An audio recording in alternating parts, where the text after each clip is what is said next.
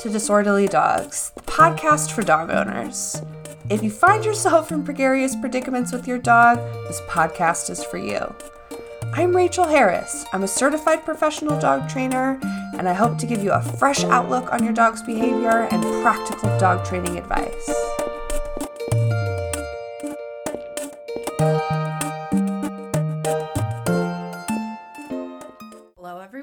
Welcome back to another episode of Disorderly Dogs, the podcast. I am so glad that you are here. I know that a lot of people have been finding the podcast recently, which is the best. So if you are new around here, welcome. If you don't already follow me over on Instagram at agoodfeeling_NCO. If you're into Instagram, if you like social media, come follow, join. I share all kinds of useful training tips and you get really adorable videos of both my dogs, Tiva and Waylon. But anyways, so today's episode is going to be short and sweet, but I want to talk about something that I think is relevant to most dog guardians. So I want to talk about barking today, and I want to talk about some strategies for you to think about whether you need to redirect, do we need to modify, do we need to just accept the barking? I think that because of my work with reactive and aggressive dogs, I think that dog guardians can kind of lose a little bit of clarity on what is normal and what is reactive. And obviously, this is specific to the individual dog, right? So you're really going to have to think about your individual dog as I'm kind of walking you through this. But I think that there's a certain level of normalcy in barking that I would not label reactive. And honestly, I wouldn't do much training-wise to deal with. So I want to kind of help you understand how I'm making those distinctions so you can kind of use that same process to decide if the barking is quote unquote normal or quote unquote reactive. So when I'm looking at a dog who's barking at whatever, I first want to understand a little bit more about the why to the barking, right? Like, why is the dog barking? And obviously we're not always going to know exactly why, but I want to make sure that the dog isn't barking because they're terrified. Okay. So if I have a dog who's barking because they are really, really afraid, that is something for me that needs attention. I need to help the dog feel less afraid. I'm not as much concerned with the surface level barking. I'm really more concerned with like the underlying fear, in which case I would absolutely want to address that. But if your dog is barking because they are excited, they are maybe displaying some normal territorial tendencies, that to me is not as much of a like, I need to get in there and intervene. And everyone, I've done a podcast episode on this before, but if you didn't listen, there is a book called Meet Your Dog by Kim Brophy. And she goes into a lot of detail about the different motivations and tendencies in different breeds of dog. And that is extremely relevant to the barking conversation. Okay, because if you have a dog who is more likely to display territorial barking, territorial motivations, that's something that I'm not going to spend time and energy working through because it comes naturally to the dog and it serves a very specific function for that dog. So when we're looking at the barking, we want to make sure that we understand a little bit of the why. And when you're trying to figure out some of the why to the barking, I want you to really observe your dog's body language. Their body language is always going to be, a key factor in understanding the why to their behavior.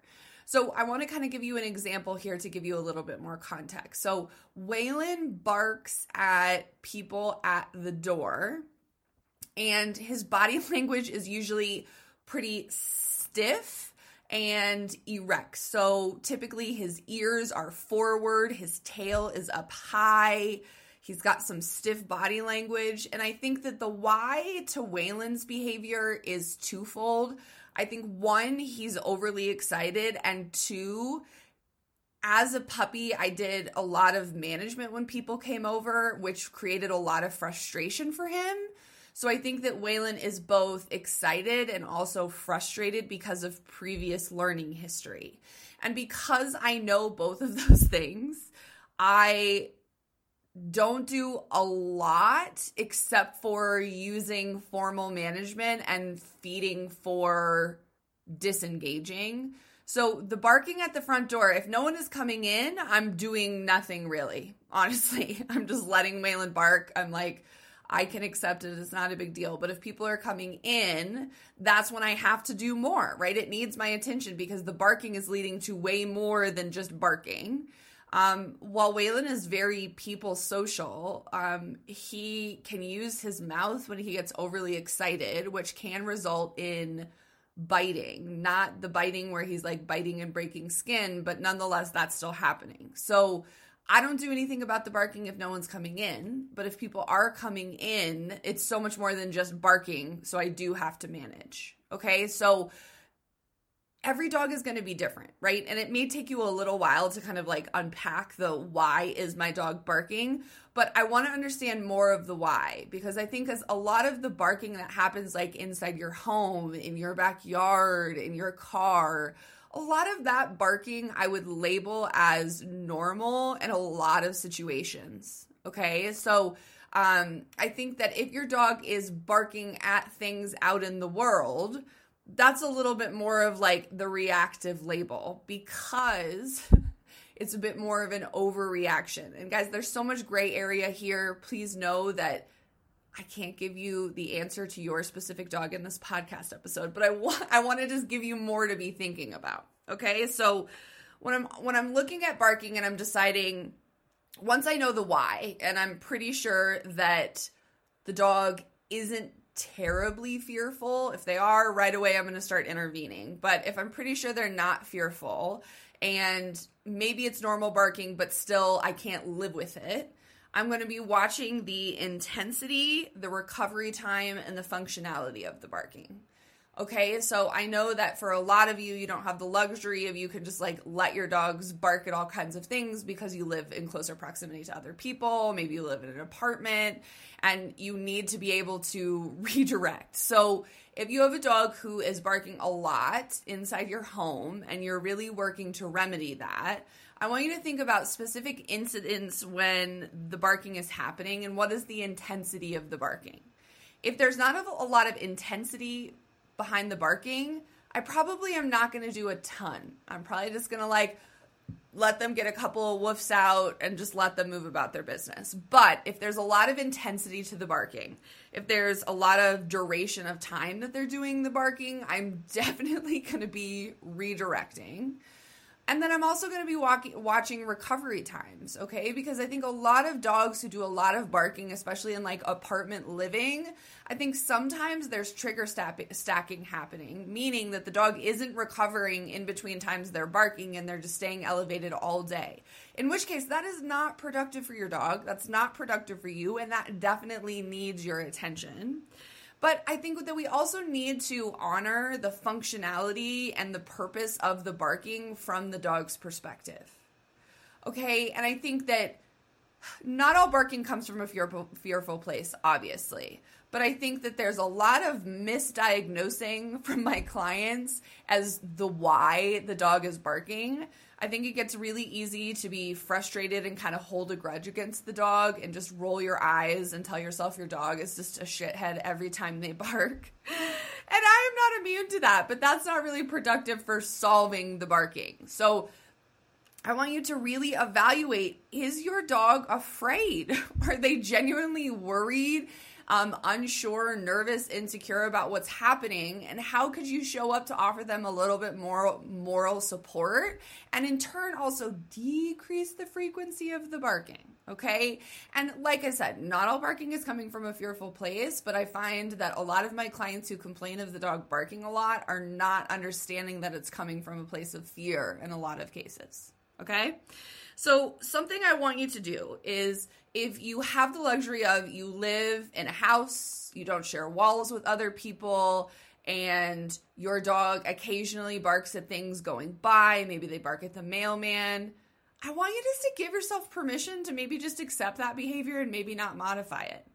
If your dog is working themselves into a frenzy and they're not recovering, and then that's leading to more stress and more barking later in the day, then clearly your dog needs help, right? We need to intervene and help them feel better. But the goal is never to stop the barking. The goal is to help the dog feel better so they don't feel like they have to bark as much.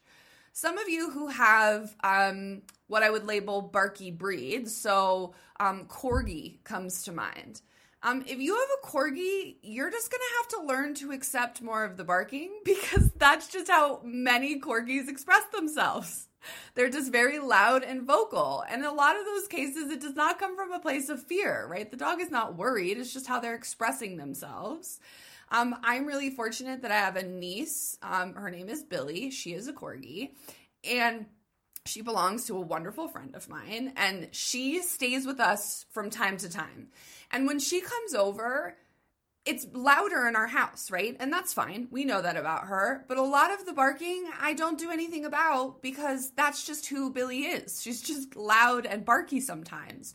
So I think that when we're getting past the dog, getting past understanding that the dog is not fearful, they're not working themselves into a frenzy, we don't have the pressures of our neighbors or family members being frustrated by the barking, that really gets us into this level of acceptance where we just accept the dog for who they are. So I really wanted to do this episode because I find that so many of my reactive dog clients struggle to understand the difference between what is quote unquote normal and what is quote unquote reactive and what really needs their attention in the moment. I think that a lot of you beautiful dog guardians who have quote unquote reactive dogs, you have enough training stuff on your plate that I don't want you to feel like you have to add more, right? And like to give you another example of like some barking that I do nothing about, Waylon barks at the vacuum. And most of the time he'll bark like 3 times and then just move on and we just let it go. I'm not modifying that. I'm not doing anything about that, right?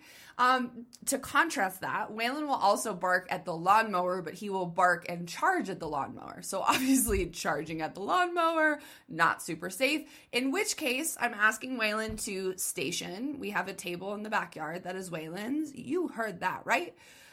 Where he loves to just sun himself. So when I got to use the lawnmower, I just tell Waylon to go to his table and he'll stay there.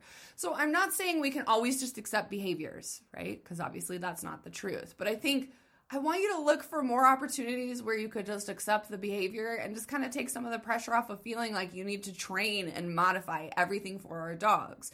Because at the end of the day, the barking serves a function. It has a purpose for your dogs. And going in and changing their emotions and telling them they can't do that, that's a pretty invasive thing. And I don't want to do that lightly. If your dog is struggling, obviously the invasive behavior modification option is the best way to go because we need our dogs to feel better. But if your dog is not stressing themselves out, they're not working themselves into a frenzy, they're able to bark and recover and come back down to earth relatively quickly. Y'all, for me, relatively quickly means like under 60 seconds. Then I don't think you need to intervene. I don't think you need to do anything except for just accept that dogs are allowed to express their feelings with barking. Okay, I hope that this is helpful. If you like this episode, do me a favor, take a screenshot, tag me over on Instagram. And if you've been listening to the podcast for a while and you have not left a review, it would mean the world to me if you could leave a 5-star review over on Apple Podcasts. The more reviews that you beautiful people leave on this podcast not only brings me a lot of joy, but also helps dog guardians out there who are struggling get the support and advice that they need.